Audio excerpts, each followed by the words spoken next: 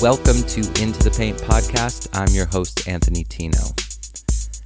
It's been about a month since our last episode. We left off with an episode recorded out in the world in Mexico City with Manu Prinster. I appreciated having a bit of downtime over the past month. I think it was really necessary to unwind, not only from work, but from the various personal projects I have in my life. I recognize that it is way too late to be wishing anyone a happy holidays or a happy new year, so I won't, but I will say that I hope your 2024 is off to a great start. I hope that you all feel energized and excited about your work, and at best, maybe moderately optimistic, if that is even possible given the state of the world these days. For everyone doing dry January, I'm super proud of you. Feels pretty good, doesn't it? Another reason for taking some time away from the podcast was needing to be back home to be with my family during my grandfather Bruno's funeral. I hadn't been to New York in just shy of 2 years, and it was a sad homecoming. After traveling to Mexico in early December, a second transatlantic flight in 1 month felt a bit unnecessary, so I did skip the holidays in New York and regret this decision given the fact that my grandfather was alive and present and had a great time during the holidays. I think that traveling back to the U.S. is loaded for me on a few fronts, particularly in thinking about the growth I've made since I decided to move to London.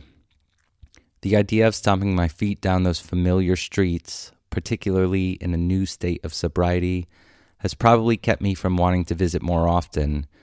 I regret this, particularly because in my adulthood, I actually became quite close to my grandfather.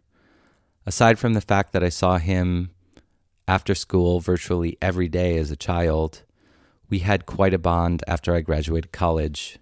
Part of sobering up has definitely come with a fair share of feelings of guilt and shame about being young and stupid, but actually when I was around my grandfather, I always felt like he was just super stoked to know that I was out in the world trying to carve out a path for myself.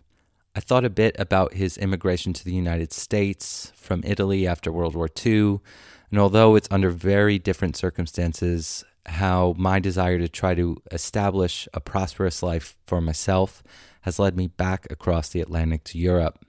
There's a lot I could say about him. I really miss him, and I was glad to get to go back to New York to celebrate his life and be around family. Speaking of family, my guest this week is newly a mother of her own family. Erin Green and I had a conversation in November last year, and it's been on the queue for release since then.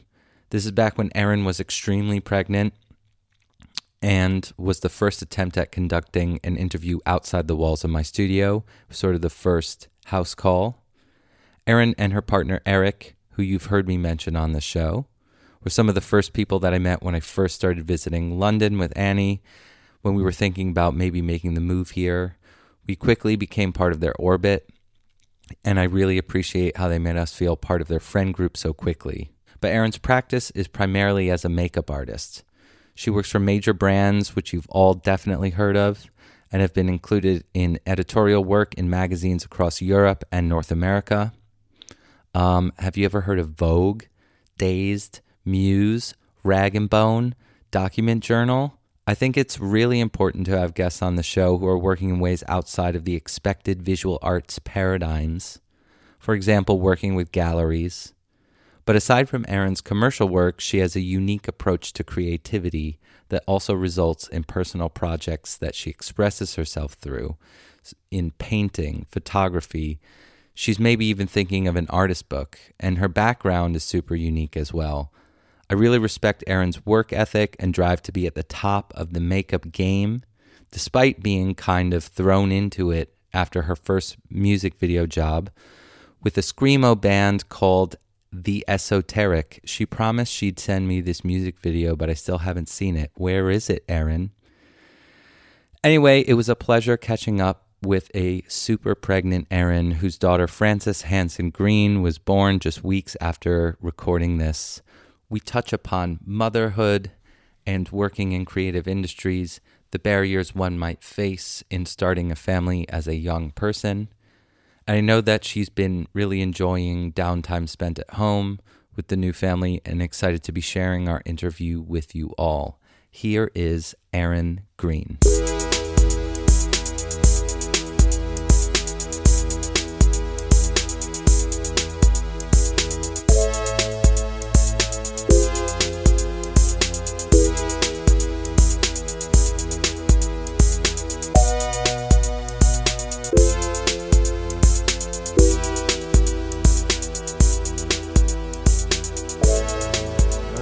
Okay.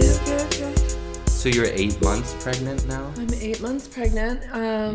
I will be 35 weeks on Monday. Damn. So what's the due date? December 12th. December 12th. Well, we've actually been given 3 due dates. December 10th, 11th, and 12th. Okay. So we're somewhere in there. How does it feel? How are you feeling? Tired. Yeah. I feel... It's really weird, actually. The baby's like the baby's like running out of space inside of my body, so the movements are like way more intense. Which it makes me feel like I yesterday asked if the baby could potentially fall out like the Kool-Aid Man, like if my belly button could just separate out. Yeah. and then she just like falls out of the front of my stomach. Right. That's kind of what it feels like sometimes. Is it the kind of thing that the belly getting bigger? You kind of just feel like it's at max capacity now? I feel like I'm at max capacity. Has there been anything about pregnancy that has been surprising to you? Like things that you didn't expect? Or, I guess how has it lived up to expectations? I guess I don't think that I really had any expectations. Eric says that the way that I'm handling this is like very utilitarian. Like someone has granted me with a task and I am like very happy to fulfill this task. Right. Like mission, you're a soldier. Like mission is accepted. No problem. Yeah. I will do this. But I'm definitely not one of those women that's having like any euphoric experiences. Yeah. I don't dislike it, but I find that when I can't do simple things for myself, I get quite frustrated. Yeah. Like what? There was like... tying your shoes. Oh, that's like a non-thing. I like only wear Crocs right now. That's it. My feet are like sausages. No, like, so the other night, Frank was in the bed with me and Frank is a small dog, not a person. Just so listeners... Yeah.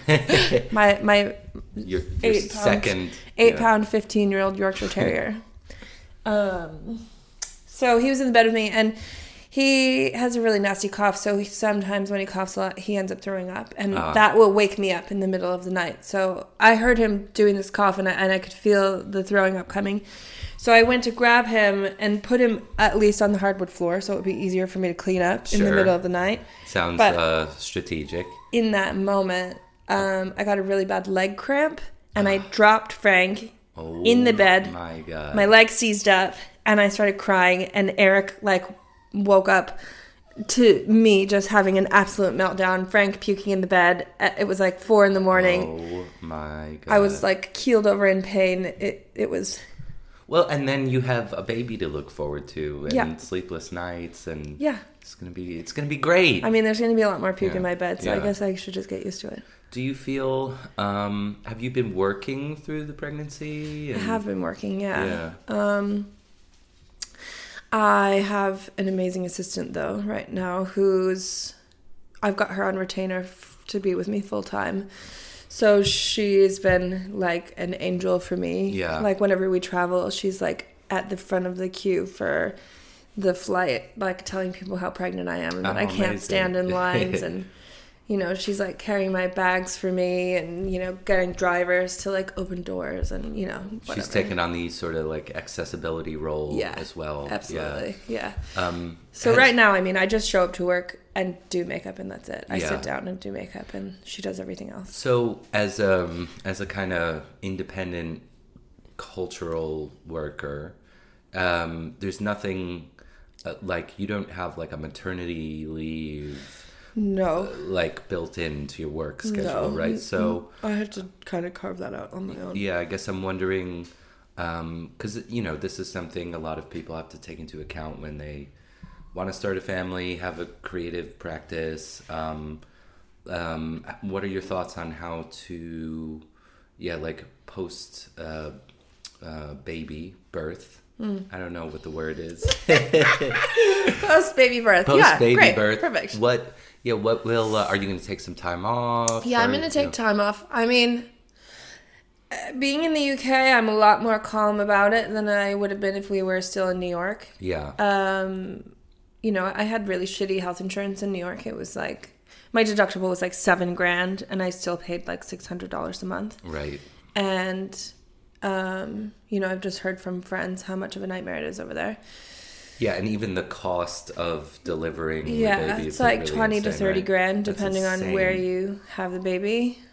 Being in the UK, I feel a little bit more calm about it because, well, firstly, like my medical expenses are covered by the NHS. And is there a cost associated with the delivery of the baby? No, fully covered. And you're gonna go with like an NHS? Yeah, I've got.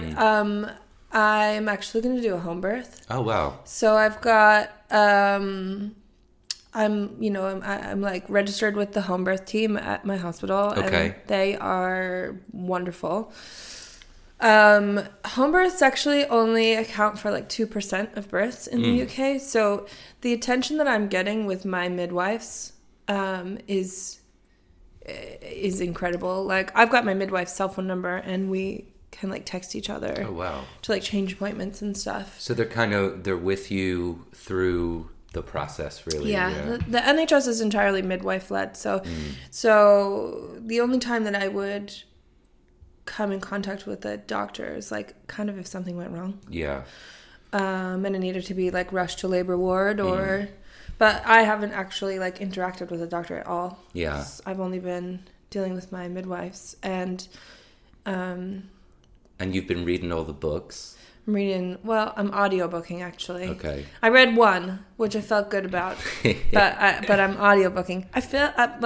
I used to read so much. I was like such an avid like fiction reader. I'd do like 2 books a month. Yeah, and I love fiction. Just feel like a fucking idiot these days. It like takes me 6 months to read one book. Well, it's all right. I mean, it's not the most riveting topic, you know. Yeah. It's not like you're going I'm talking about any of them. But any book. Any book. It's bad. Are there books? Is there like the big book of baby is there like a Bible that you need to read? No, they're like, because I'm doing a home birth, there's definitely like certain books that people are like, you should probably like take these ones on board. Yeah. Like Ina May is like, like the pioneer of midwifery in the US. And that's kind of one that I'm unfamiliar actually, anyway, but she's a champion in America. Yeah. She's got like a 900-page book that's half birth stories and then half kind of like, like what to expect and how to go through it. But and is Eric reading the books too? Eric is reading some of the books. We are reading less about like actual birth and more about parenting because we have a doula who's amazing. And she's educated us quite a lot on like what to expect during birth. And we also took a hypnobirthing course. Oh, whoa. What's hypnobirthing? It's funny. I kind of like after the last session, I had to ask Eric what. That sounds like a like, weird what did dance move. What did we just do? Yeah, like what was that? Have you ever heard of hypnobirthing? Hypnobirthing. It's basically like. I mean, also, this is what Eric, like, regurgitated to me afterwards, because I was like, what was the last 4 weeks spent just doing? It's basically, like, educating you and empowering you on all of your decisions, and there is, we did 4 classes, 3 hours each class. It's like, God, I don't even know how to explain it, really. Is there a hypnosis element to There is a hypnosis. So there are recordings that are like, 20 to 40 minute long, like affirmations, basically. Okay. And there's one about relaxation, and there's one about strength, and there's one about confidence, and there's one about, and this has more to do with being a parent than actual birthing. No, this is about the birthing. Okay. This is kind of like, this is like your birthing experience. Okay, like, wow. You will find power. You will find confidence. You will, your like, trust your body. Like, you will relax. You will, It gives you little tools like, breathing techniques, and, they taught Eric certain positions that he could like help me into to like alleviate pain naturally while you're in labor. While I'm in labor, like yeah. Are you worried at all about the birthing? I don't know if this is like, if it's stupid, but no, I'm not really worried. I feel like this whole experience, I have been so trusting of my body. Yeah. Like, I smoked for like 20 years, and like as soon as I found out that I was pregnant, I thought I had like a stressful day at work, and I was like, surely this is a moment that I need a cigarette, and it's like so early on, I'll just just have a cigarette, and it's fine, and I'll stop eventually. And I rolled a cigarette, and I took 4 drags of it, and it tasted like garbage. Wow. My mouth was like, you don't want this. Yeah. And I just haven't smoked since. Wow. I was wondering that too, because obviously, you gotta kick the drinking and all. I mean, I haven't been like super strict about no drinking. I mean, I haven't been tying it on at all, obviously. Sure, but I like, in the beginning I had a glass of wine here and a glass of wine there, but that also petered out eventually. Like my taste buds were just, I'd have 3 sips of wine and be like, okay, that's enough. Yeah, right. And my body would be like, no more. Yeah, and then do you worry about I don't know, not to get into the minutia, but do you worry about like the mercury and the fish and all that stuff? I don't eat seafood, and I never have. Yeah, that's right. I forgot about that.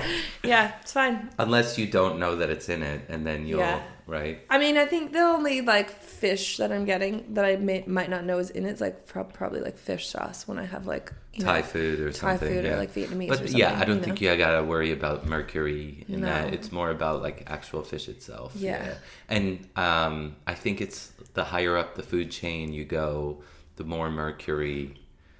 Like tuna will have more mercury than a shrimp. Yeah, right. But I don't know. Yeah, both are off the table. Clearly, clearly it's a non-issue. I am missing cold cuts though.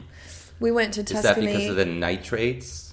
Listeria. Basically, it's like if I were to get food poisoning, it could be very, very, very dangerous for my unborn baby. For your bambina. Yeah. Yeah. So no raw meat, no raw eggs. Yeah. No raw, like no unpasteurized cheese. Right.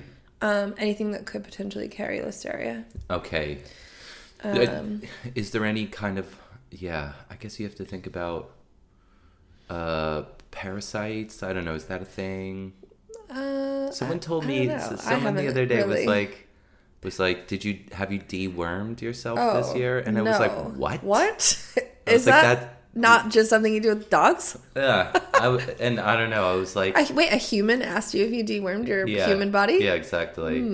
And I was like, I don't know. I haven't thought about deworming since like all that bullshit COVID like conspiracy. But anyway, I guess I'm interested in how are you thinking about motherhood going forward in kind of your creative life? It's kind of hard for me to envision. So I'm actually I've actively like pulled my line of sight nearer to me for the like benefit of like my own mental health, I think, because I've spent so long working at this career that I've like made for myself. Yeah. And I also started in a time when it was, when it kind of was just like an unspoken thing that like if you were a woman and you had a baby, your career was like over or like at least off the table for, a large chunk of time. So I've been really anxious about what things are going to look like going forward. Do you have do you have colleagues in the industry, or are there people that have kind of provided a blueprint to you to think like, oh, this can be balanced, or I don't know, how do we feel like the industry is still and to be more specific, we're talking about you're working specifically within kind of like a fashion photography industry mostly. Do we still think that there's some issues to be worked out there about supporting parents?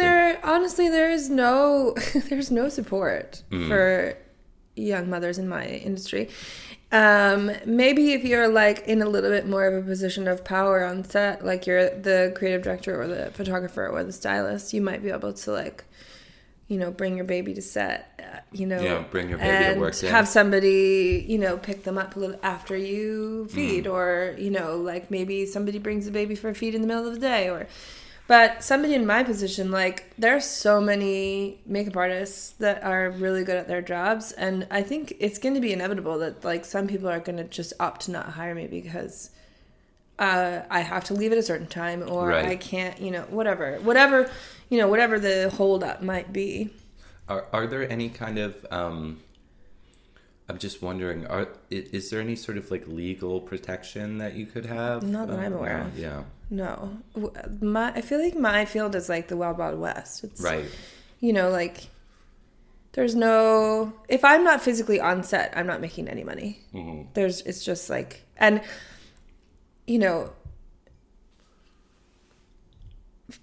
people, like, it's really stressful to like pull a shoot together. So, I can kind of not that it's excusable, but I can understand that like, if one person's going to be a bit of a problem for you, there's so many other moving parts that like you want to minimize the amount of stress on yourself. So like, it might not be personal, and it might not even really have anything to do with the fact that I have a baby. It might only be the fact that like there's a little bit of a hang up somewhere. Let's go with someone else. Right. Like people wouldn't even necessarily look at what the issue is and consider it, And that's all kind of prior to signing people to work. But do you work with an agent? I have an agent, yeah. Is the agent able to kind of mitigate some? Because, I think too, a lot of creative industries benefit from this kind of like unionizing or, having some kind of collective bargaining. And I've always just wondered, it seems, at least in the fashion photography world, that there might not be so much of that. But then I wonder, like, is the agent able to kind of advocate or... Yeah, my agent will advocate. They've been really good to me, now where I'm pregnant and I'm like, I need to have an assistant with me on every job. Yeah. And some people don't want that. But they've pushed for that for me. And I think that my agent will be able to manage expectations and maybe like calm people's nerves. But, like ahead of time, if somebody's like, oh, well, what if, they'll be able to be like, no, it's fine. Like, don't worry. Sure. Yeah. So is your agent reading the books now? I can't say that my agent is reading the books. I feel like there's maybe. I don't know. Maybe he is. Yeah.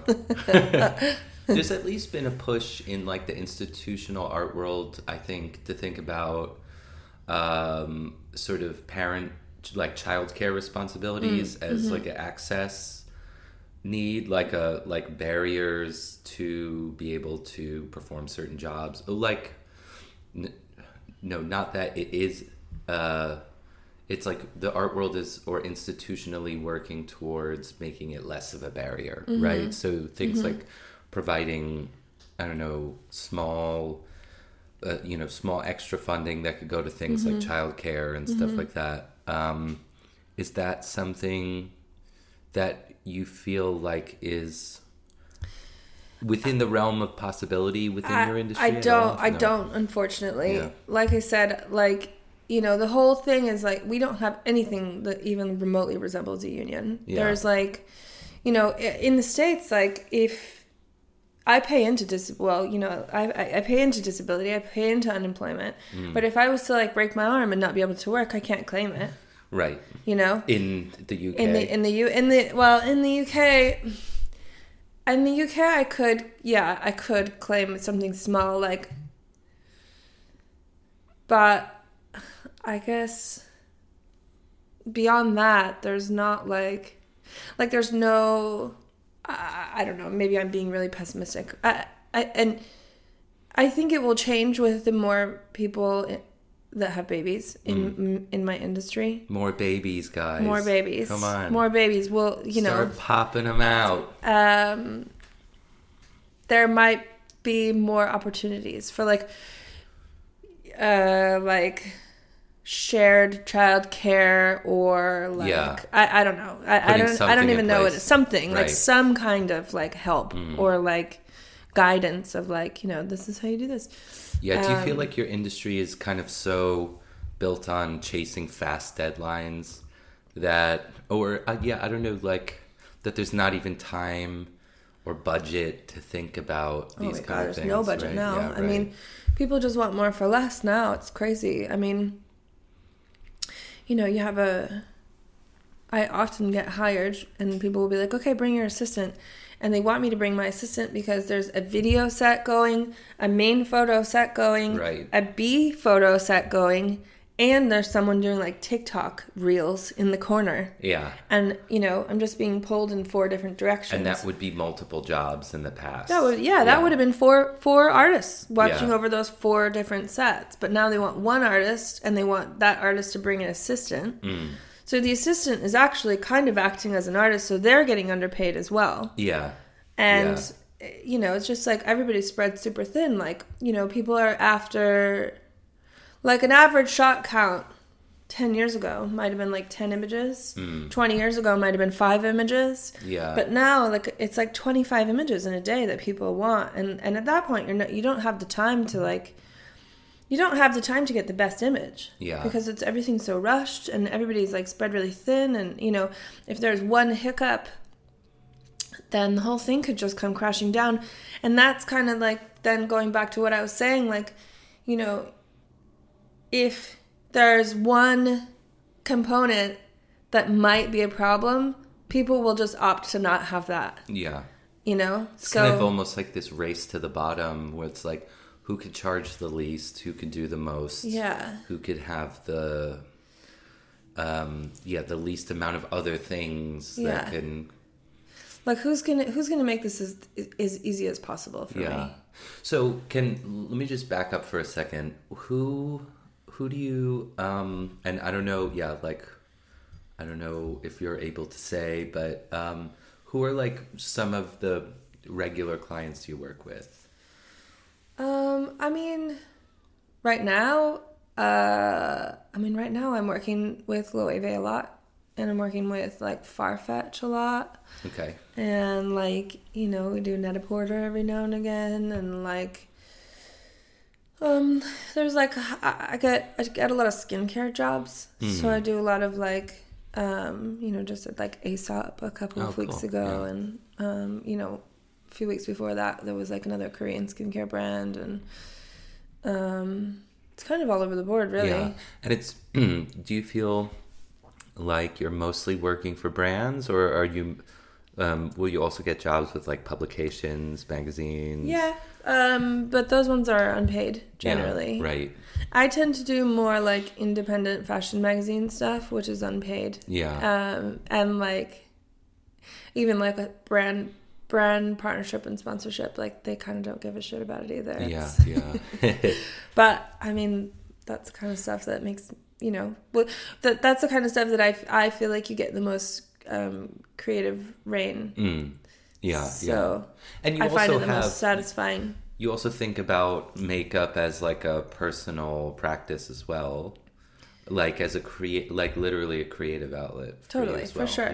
Yeah. I mean, I try to like maintain some kind of like personal project. Yeah.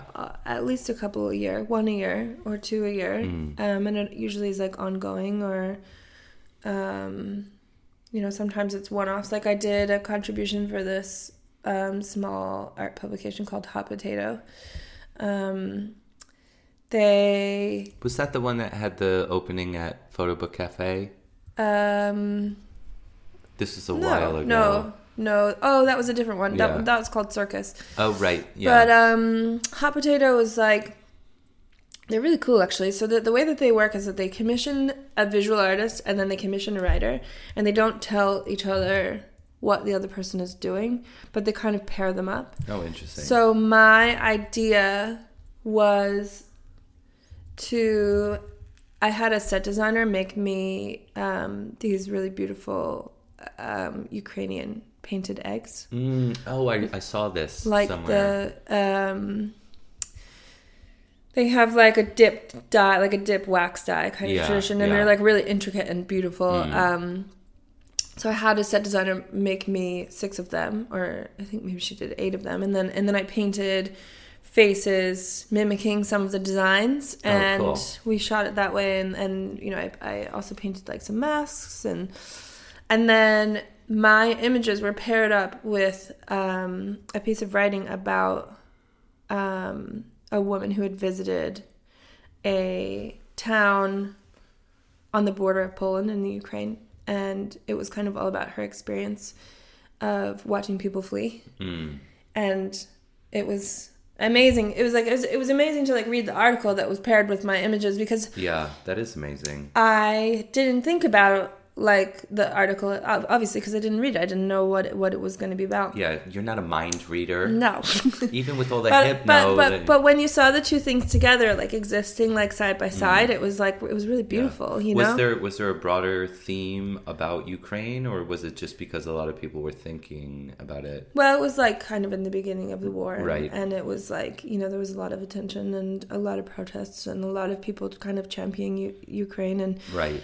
Maybe. You know, like I thought about the eggs because I wanted to like nod to something positive amongst like a bit more cultural, heritage kind of like a celebration, you know. When you approach a makeup project, for example, are you like, let's say it's a personal project such as the face painting, based on the eggs. Are you taking the photos as well, or do Sometimes. you work with? I have. Like I did the other one that you mentioned, Circus. I shot that myself. It was I did 4 different designs on the bottom of my husband's feet. Right. And I shot them all and kind of edited them all, had them all printed. And I like cut and pasted a collage myself. Like cool. On the wall of the dining room. Yeah. And then I shot that again and had that printed as the poster. Cool. Yeah. So it's like an A1 size poster of 12 different versions of my husband's feet. It's interesting because it's like, I don't know, I think about your work within kind of like a broader kind of practice of makeup, but it's really you're sort of just a multimedia artist, where there's some element that, you know, may have to do with skin or something like that. But has it always been makeup for you? Or? Yeah, I mean, it has. And like my personal projects they've always leaned more like, makeup for me is more textural and color. It's like, it's not like an Instagram beat, you know, or like a heavy-handed like Kardashian style, which is totally fine. It's just a totally different style. It's almost like painting, actually, but it always has to do with skin. Yeah. I mean, for me, like texture is really inspiring. And like use of color and different products on texture and creating different texture and layers of that, and like finding beautiful ways to like blend things together while you're still like maintaining the integrity of like something that exists underneath it. And you're like, you know, you're enhancing, and you're like, I don't know, I get really nerdy about like kind of zooming in and focusing on one tiny little area, like where the hairs are, and maybe at the root of the hair then there's like a little follicle and you can get a little bit of paint in there, and then it's really beautiful if you have all these little spots that are a little bit darker than somewhere else. And you know, like I get really kind of nerdy about that stuff. That's amazing. Yeah, there's a technical level, almost like chemical, like chemistry, just understanding your products and like, and also like the base that you're working on, like, you know, and how they're going to react with each other, and kind of trying to like, you know, mold it into whatever, you know, your desired outcome is. And so, I mean, sometimes when you start out, you have no idea what your desired outcome is. You just kind of like work it until it arrives, you know? Yeah. I mean, I think that's kind of a pretty universal creative process. Yeah. Right, which is interesting. I think one of the reasons I really wanted to have this conversation is I think in my world, at least in my circles, I don't know a ton of makeup people, you know, but it's like fascinating to think, and it has such a tradition that like film and cinema wouldn't exist without it.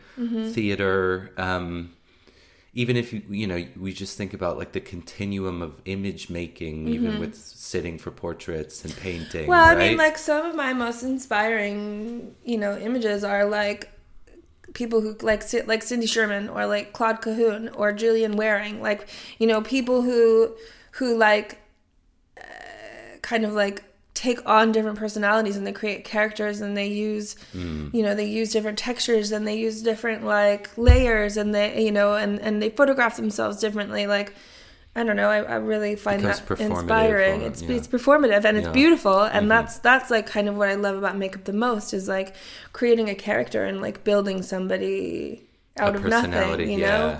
Like, you know, maybe this backstory is like, you know, this is Sharon, and she's from like deep Florida, and she's like a little bit rough around the edges, but like here she is in the you know, here she is like at her best friend's baby shower, and she's like having a beautiful day, and she's feeling really soft and gentle, and she got dressed up, and I don't know, maybe it's like some crazy it could be something like that, and it's really fun to like go down those roads, you know? That's so cool. Or like, you know, a lot of times on set for the more creative stuff, like my proposals are like, for example, like last week I went to Paris, and I was like, guys, I think this is it. I got an idea.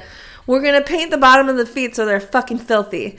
And then we're going to put some grease under the toenails. And, you know, some people are like, what? Yeah. And then other people are like, wow, I love it. I get it. You know? Yeah. So, funny. I don't know, but it's really fun to do that. Yeah. Like, that's the part about it that I love, you know? So I just to go back in time a little bit, like, because, you know, your practice has always kind of been in makeup. So how did that start? I guess what's the Erin Green origin story of makeup? Much like a lot of Erin Green origin stories, I lied my way into it. Yeah, I mean, but were you like a makeup kid? No, I mean, it didn't really like, I wasn't extra girly. I wasn't super into makeup. It wasn't like, I've always loved this. This is my passion. Yeah, you know, like, right. Actually, if I'm honest, I'm lucky that I ended up liking it, but like the only reason that I started was because I needed a job. Yeah. I was like 19 and living in LA, and so broke. When did you move to LA? I moved to LA like 18, 19. From Canada. From Toronto. Toronto. Yeah. And was it for college or? No. I dropped out of high school actually. Oh, wow. And I was asked when I was 18 to do this tour with a band and do merch. Oh, wow. So were they a Canadian band or? No, they were from Florida. Oh, Susan or? Yeah, Sharon. Sharon from Florida. Maybe she has maybe she actually has a real origin story. Does she have a sister? She probably has a sister. Her name's Brenda. Duh. Or Crystal, maybe. All right, just opening the Coke. Okay, so you land in LA when you're 18. Yeah. And I kind of like, I'm doing odd jobs. I like work in a restaurant for a bit. I work in a tattoo shop on Hollywood Boulevard for a bit. Yeah. I like really random. All over Where the were you place. live in? I lived in West Hollywood. Okay. I shared a bedroom with a friend of mine. That was kind of like West Hollywood used to be the spot, right? It was For a kind while? of. I mean, it was a bit random that we lived there, actually, but it was like 3 or 4 of us living in this 2-bedroom house. Yeah. And we were kind of like little rocker kids, like pre-scene, I guess, like just barely pre-scene. It was like, all the boys that I dated wore more Black Eyeliner than I did. And there was like fingerless gloves and like really tight pants and like bullet belts and all that whole thing. At that point in time, I was doing the like white belt look. Oh yeah, I wasn't, I didn't really go down that like mall like scene thing, but I definitely was like white belt, like almost like bell bottoms. Yeah. Oh. Yeah. My pants were skin fucking tight. Absolutely skin tight. Yeah, I did that too for a little while. But, yeah. Okay, so you were doing merch for the band. So that's kind of how I landed in LA, really. Was like I was asked from Toronto to do that. I did that for a few months, and then I just met a whole bunch of people from LA and other bands and stuff. And so I kind of just impulsively fucked off and was like, okay, bye, see ya. Yeah. And went to LA. But once I was there, needed work. So I knew this guy. His name was Josh. I can't remember what he did now, but anyway, he was like, hey, dude, I know this guy who's a music video producer, and he needs a makeup artist for this music video that he's doing. Do you want to do it? Wow. And I was like, I have no idea what I'm doing. And he was like, he's going to pay $300. And I was like, fucking, I'll figure it out. Yeah, yes. Exactly. But, I mean, now in hindsight, I'm like, I did hair, makeup, styling for like 3 days. Yeah. And that guy paid me $300. Yeah. So I'm like, we were both mutually beneficial. Yeah. Was the music video any good? It was terrible. Can we link the video in the description of this episode? You can if you want to. The band's name was The Esoteric. Ugh. They were from Kansas City. Of course they were. And they all had a healthy amount of black eyeliner on. It's like skater punk kind of thing. Kind of like emo-ish a little bit. Yeah. Screamo maybe kind of. Like hardcore meets Screamo a bit. Yeah. And it was like shot in the desert. I'm pretty sure there was like some mirrors involved in the desert. Yeah. Anyway. Yeah. That sounds about right. Yeah. It's funny. Yeah. I had one friend who kind of was in that scene, in that aesthetic, and we were both dating these girls who lived in... Have you ever been to White Plains, New York? No, but there's a lot of malls there, right? Yeah. So that's kind of like where the... Like Lids, Hot Topic, all those. Oh, yeah. All those fun stores. And so... PacSun. He would... But then, I was like seeing this girl, and so I kind of would get a ride from him. Mm-hmm. It was funny to kind of dip into that world for a little bit. Not going to get too personal with that one. But. Just going to sit around the outside here. Yeah, there was a girl who, she only listened to Bright Eyes and Nine Inch Nails. And what? I was like, that's pretty fucking cool. That's quite a combo. But now I'm like, you only listen to Bright Eyes and Nine Inch Nails? I hope she doesn't listen to this episode. Okay, so you did the music video. And then is it just kind of an avalanche from there? Yeah. Then ended up just this guy, obviously, because he was getting a steal out of me. Yeah. He ended up hiring me again and again, and I discovered Model Mayhem. What's Model Mayhem? Ooh. It was kind of like... It was like a website where you could connect with other people in your industry, i.e. like models, hairstylists, like photographers. It was like maybe what was the one before MySpace? Friendster. Let's call it. It was like the Friendster of like testing. I never even had a Friendster, but I definitely had a Friendster. I missed the days when websites did something, like. But anyway, so you were able to get work through that website? I kind of. I did a lot of what you call TFP, which is trade for print.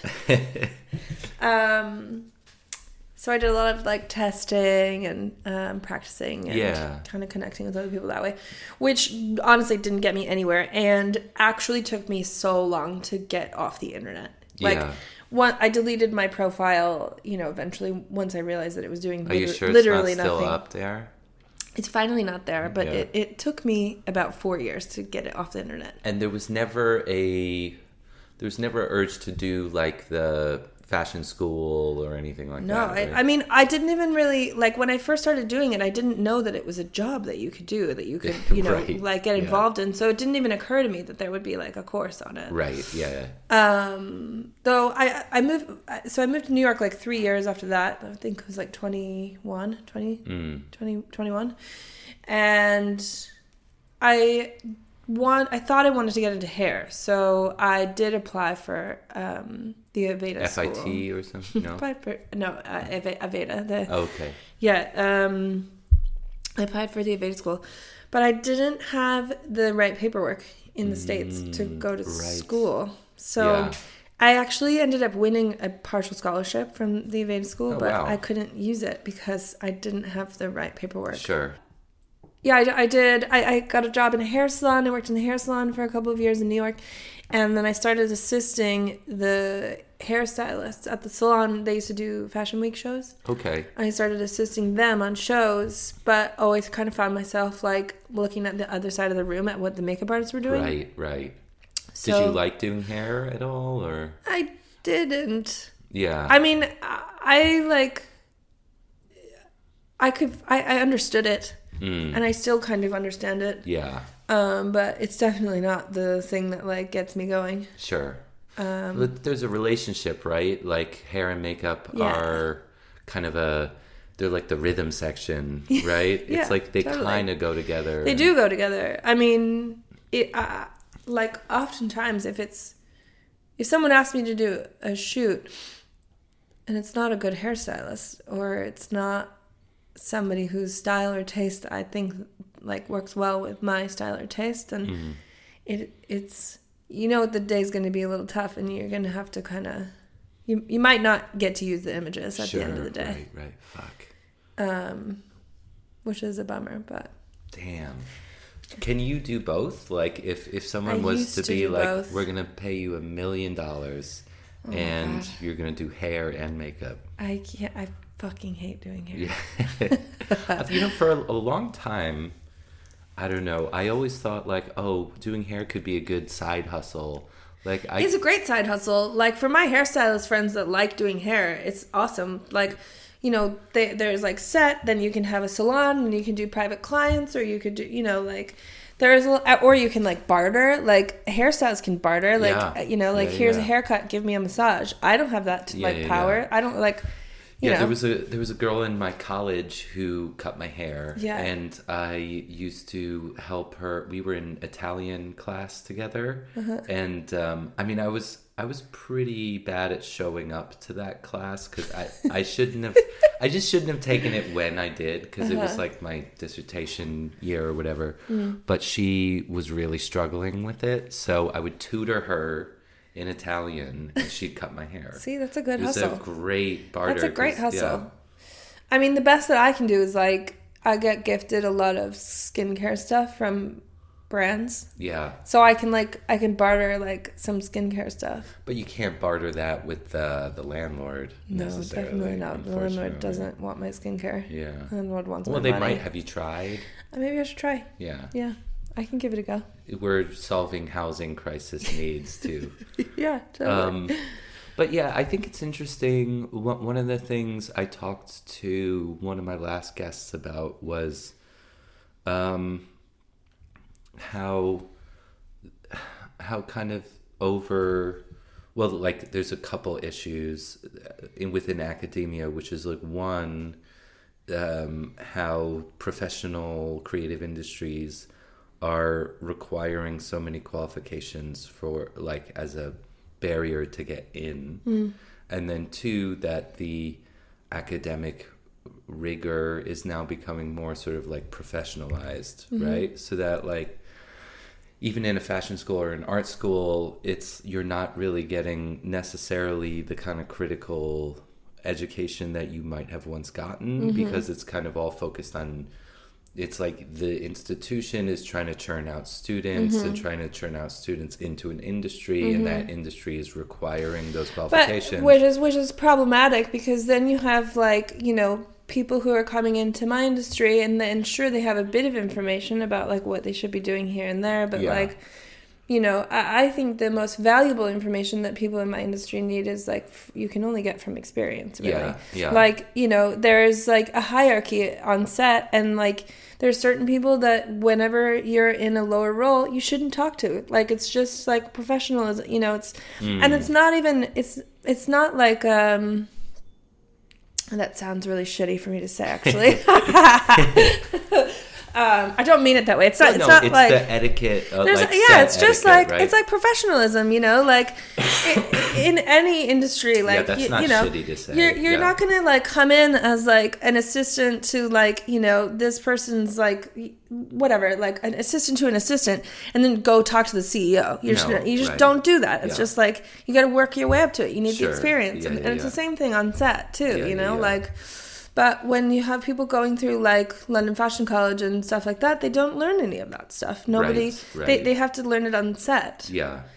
I used to TA a class at Pratt that was called Professional Practices. And I loved I eventually kind of co-taught it, and I loved co-teaching that class. And I think the students gained a lot out of it too, because we would talk about things like, how do you like, for a visual artist, for example, like how do you deal with the gallery? Why do you need a gallery? What does that look like? Right? Like practical lessons. Yeah. And you know, you don't want, I don't know, I'm sort of two minds on this. I think in academia, you don't want your students to come out of your course completely unprepared for the world that they will be in.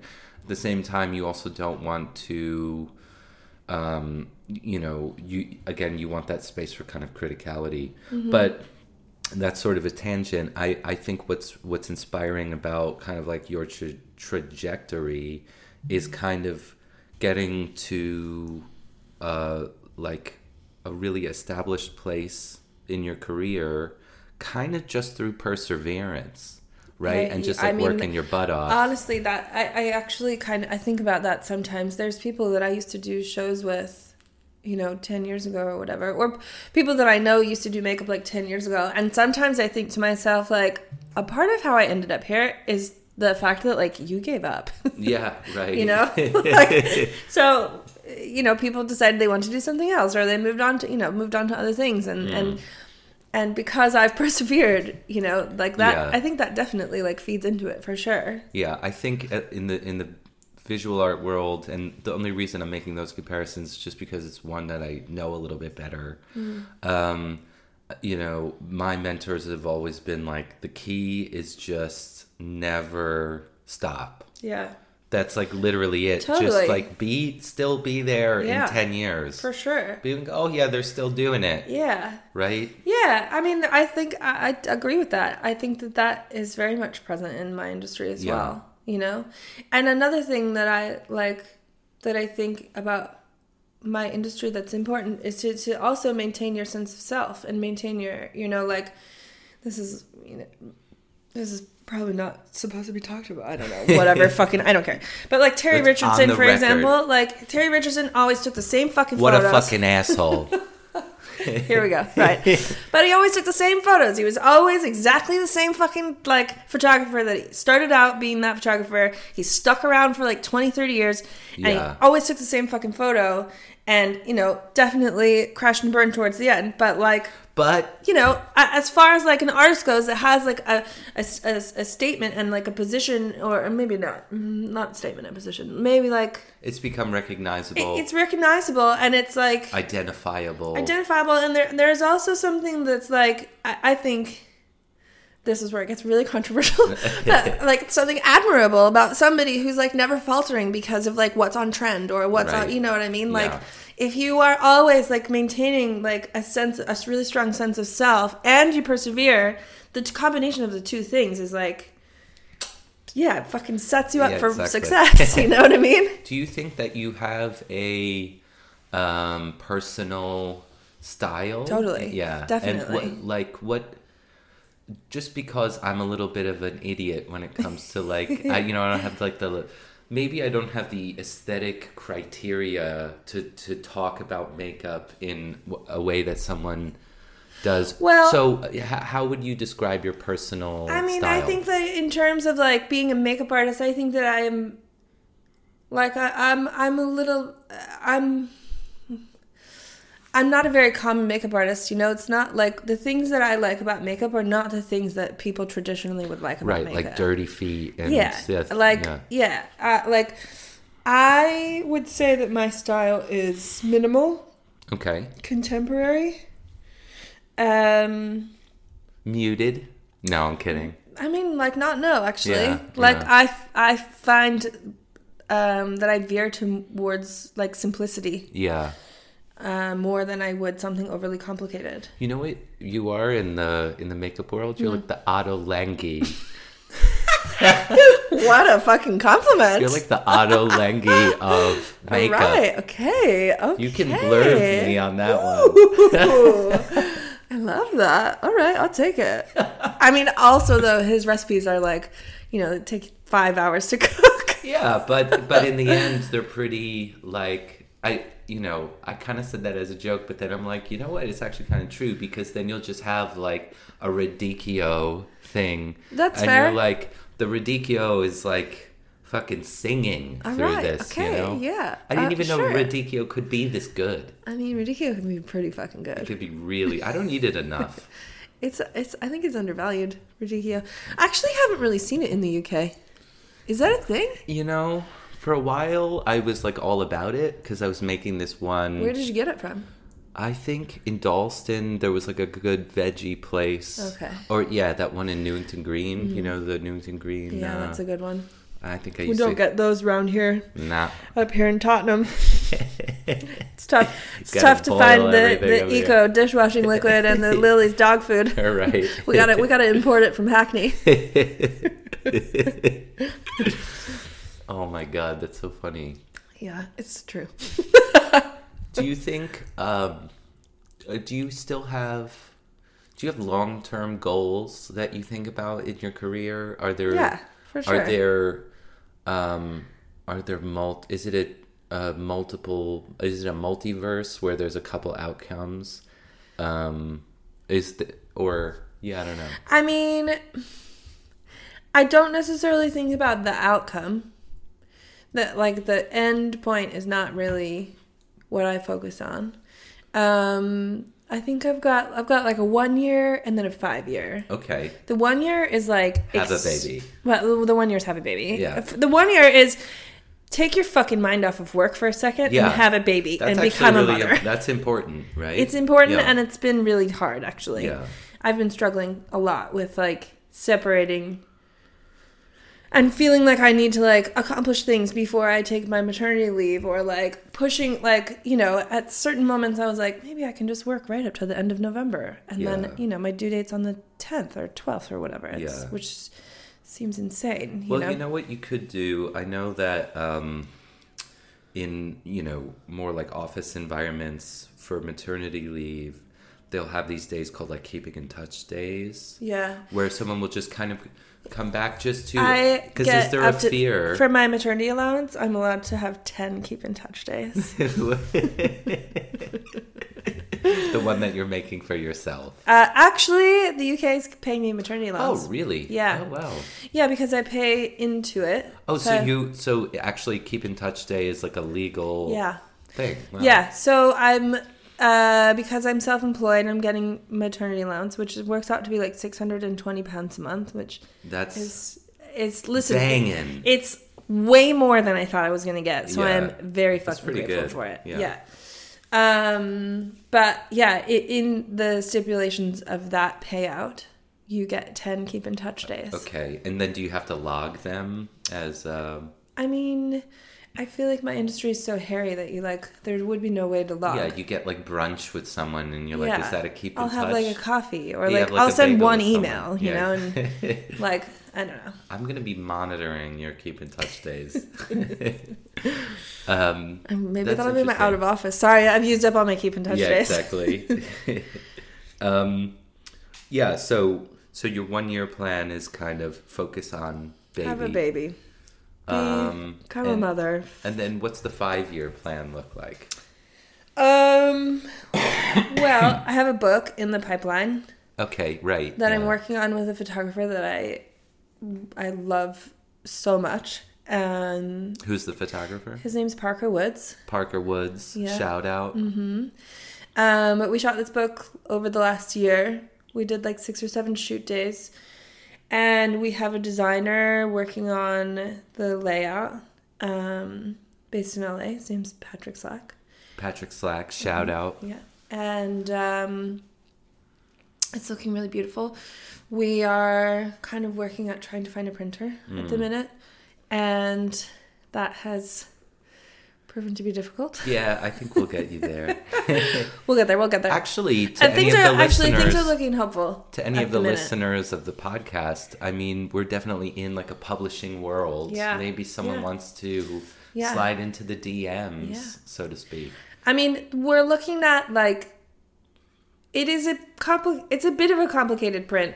And we've actually like pared it back quite a lot. We wanted to make like an object that existed that you could kind of like get your hands into and like pull apart, and it would be like fancy binding. Yeah, binding and like a poster and a placard and a postcard, and we wanted to like add like white rubber bands to it, and then create this like bespoke box that it would like we had just all these like you need all big of it. plans for it, but a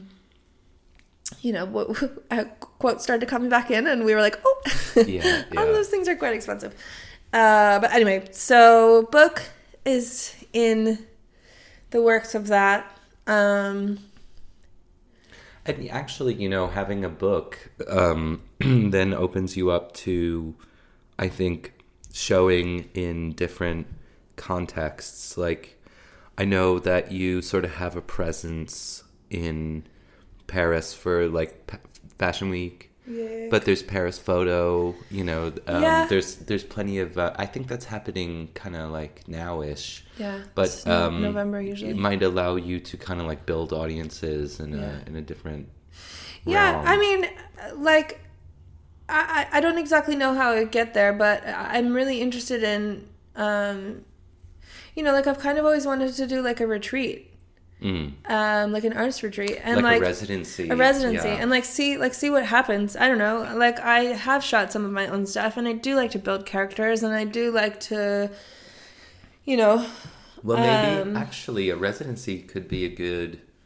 I don't know if that breaks like work, because if it's a residency that doesn't pay you, right, like for labor, it might be a good. And there's a lot of, I think within the residency world, there's a lot of consideration of like families and that might be an interesting thing to think about. Totally. And then you could use that time to kind of mess around with the book. Yeah. So. Yeah, I mean, I don't know. I guess like 5 years is, maybe I'll do 1 or 2 more really big personal projects. Yeah. Ongoing, and I don't know what they'll look like in the end, but I've done like little zines before. I did like a 2-year project called Bruised Beautiful that was it started as me using makeup to create bruises on people and shooting them myself, and then I kind of like I just started putting them out on my Instagram, and people kind of got in touch with me. People are like, "Are you hitting people?" Like, I did get quite a few weird messages. Walking around with a bat. Yeah, just smacking people on the street. But that kind of like turned into people getting in touch with me when they had bruises. So like, oh, I got hit by a car, or like, on my bicycle, or oh, like I fell over roller skating, and so I was like going to strangers' houses and like shooting these like bruises. Oh wow. for a couple of years, and got like really one girl had gotten attacked by a dog in Thailand, and so her knee was like covered in bruises. Oh my God! Yeah. Another one had like sex wounds everywhere. Whoa. And bite marks and stuff all over her. Yeah. And I went to her house and I shot her. And interesting. Well, yeah, I mean, that actually really relates to your take on makeup as telling a story or having a background to it. Yeah, right? Yeah. Yeah, exactly. And it was really like gratifying to, I made a little zine at the end and kind of wrapped it up after 2 years, but it was like really gratifying to like see the final product and to feel like I was investing myself in something that wasn't my day-to-day like cash income way of making money, Yeah. I feel like I need to maintain the two to keep myself sane. Yeah. I need a personal project that has literally nothing to do with making money. If anything, I usually end up spending a lot of money. Yeah. But I need to have that to stay happy, and like feel fulfilled and feel like I'm still like invested in this like career that is giving back to me what I'm putting into it. Because it's like the days are long. The days are long, and it takes a lot of time. I travel a lot. So I kind of need the balance. Yeah. Where do you work the most, you think?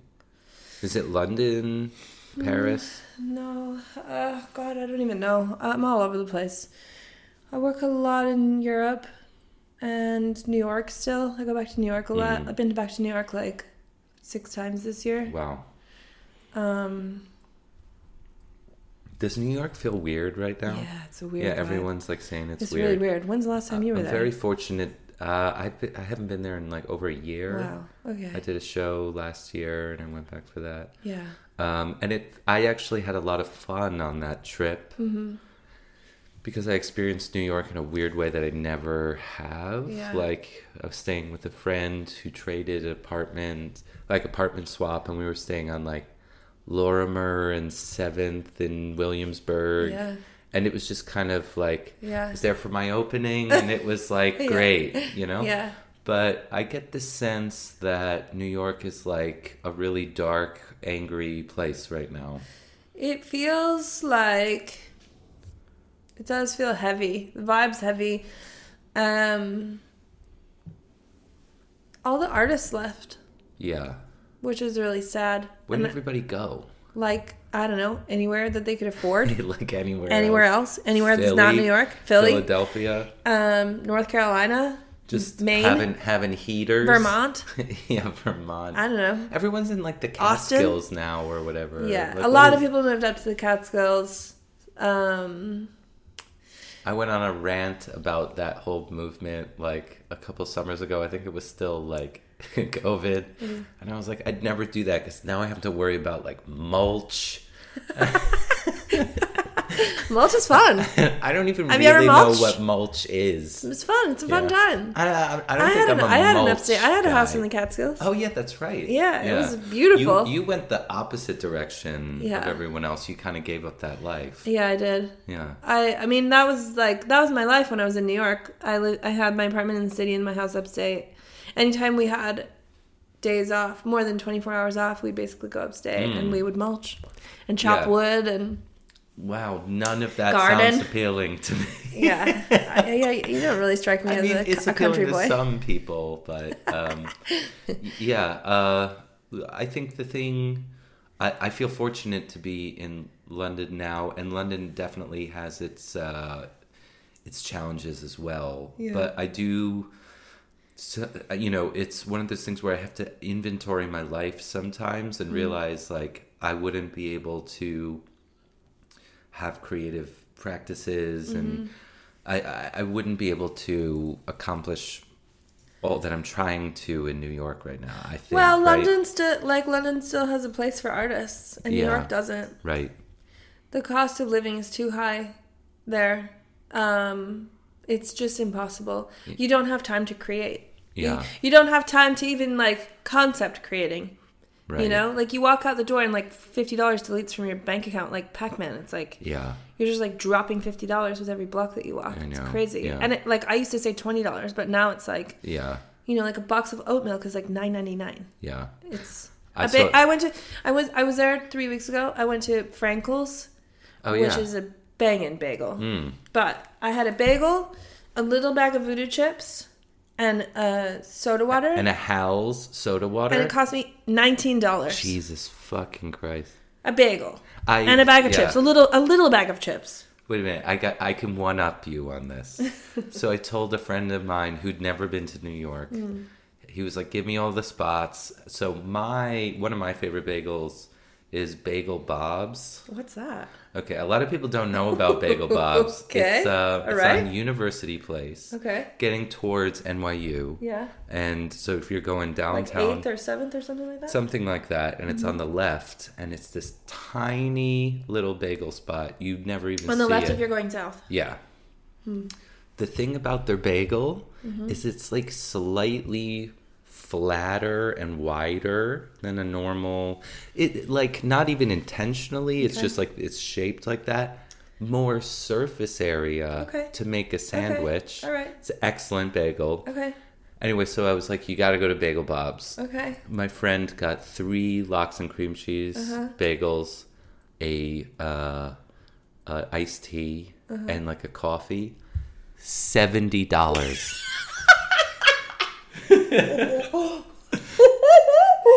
Whoa. I mean, shout out to Bagel Bob's, but I was like, that's insane. That's insane.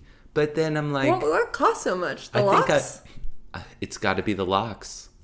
I mean, that's absolutely crazy. I think I've been away from New York for too long. Oh, because God, it's a mess. I think if I was there, you would just, it's sort of like boiling water. Like all my friends are used to it. Yeah, exactly. Everyone's like, oh yeah, $30 for this glass of orange wine. I'm like, you guys are fucking crazy. Yeah. And they're like, that's just what it is, bro. Yeah. I'm like, what? I know. No. I know.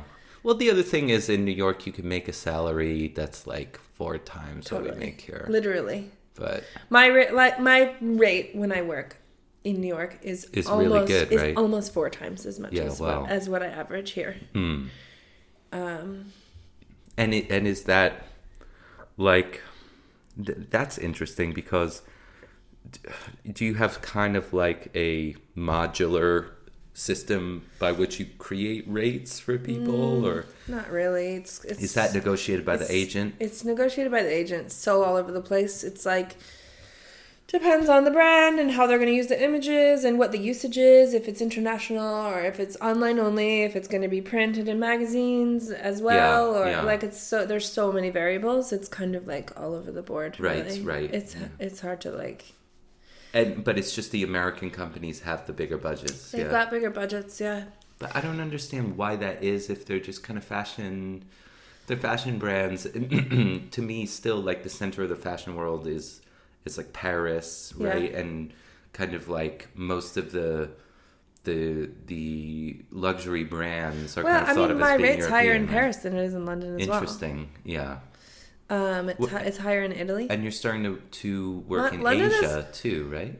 No, I haven't been. I haven't been to Asia. But you work for, you said a Korean brand. Oh yeah, like a Korean skincare brand. But that job was in New York. Gotcha. Their creative agency is based in New York. Okay, interesting. Yeah. So, but yeah, I don't know. London is like, I mean, the salaries are just lower in the UK than a lot of other countries. But also the cost of living is lower. You know. Yeah. So, I mean, it's definitely could use a bump up, but it's a pretty comfortable place to live, though. It is a comfortable place to live. Yeah, I think 3 years in, I'm starting to think now, like, I feel fortunate to be here. I really enjoy living here, actually. Yeah. Do you ever miss Canada? I don't miss Canada, but I don't remember. I've been gone as long as I lived there. Yeah. So... And, you know, I lived there till 18 only. Right. So my formative years were actually in the U.S. Which is funny when people here in the U.K. are like, so where in America are you from? And I'm like, I'm not, I'm Canadian. They're like, oh, sorry. I kind of have like a little chuckle. I actually think people will when they do the "Where are you from?" question with me, they'll guess Canadian. Really? You have the most New York accent. It's awful. But I actually think it's not because they think I'm Canadian, because they don't want to be insulting and be like, I assumed you're American, so I'm going to assume you're Canadian. So they purposely go the other direction. Yeah, exactly. It's like making up for it. Yeah. The other night, I was talking to someone, and I thought her name sounded like maybe it was like Lebanese or something, and I was like, so, you know, we were just in this conversation, and I was like, I don't know how I asked it, but I was like, can you guess what my background is? And she just goes, East Coast. Okay. And I was like, yeah, I guess that is my background. I mean, no. Yeah, East Coast. Yeah, East Coast. I put that on a diversity monitor. I'd never go Boston. Yeah, Boston's weird. Then that's a weird accent. Yeah, it's a crazy accent. Yeah. You know, I always wonder, like, what happens in Boston? I feel like they're stuck in the 90s there. Yeah. When I used to go with the bands on tour, it was always like walking into like a time portal. Like there would be like Gap Carpenter jeans that were just like a little bit lower than a pair of like boxer shorts that were like kind of hanging out. Right. There's a lot of like sports, like baseball caps. Yeah. Like, lots of those. Lots of maybe like golf t-shirts that were like a little bit too short so you could see the boxers hanging out of the Gap Carpenter jeans. Right. Like a lot of that happening. But like, what do you do when you move to Boston? Like, it's like you a either place. like go to school or you like get wasted and pick fights. It's one or the other, I think. I don't know. Because I'm always like, I theoretically like Boston, but I don't really know what happens there. I don't know. You know? I mean, I don't know. I also haven't been there in like over 15 years. So when I first moved to London, I swear to God, my first thought was like, oh, it's just a fucking old Boston. It's just like, I don't know. Well, anyway, Erin, I'm excited for what's next. I'm excited for you to take some time off. Yeah. Spend some time with the Bambina. Yeah. I don't want. We don't have to do like a reveal of anything. What do you mean reveal? I don't know. Like name? Do we have a name? We have a name, yeah. But you're not about to. I haven't told anybody the name, so it's not gonna be dropped on the podcast. It's not gonna be on my podcast. All right. No. But it's gonna be great. I can't wait to meet the little Bambina. Bambina. It's a girl. There we go. That's okay. it. Yeah, that's the reveal. That's what I'm getting at. Yeah, it's a girl. And looking forward to what you have in store in the future. Thanks for having me. Oh, yeah. And for being on the podcast. Thanks. It's been a pleasure. Thank you. That was Erin Green. That was Erin Green.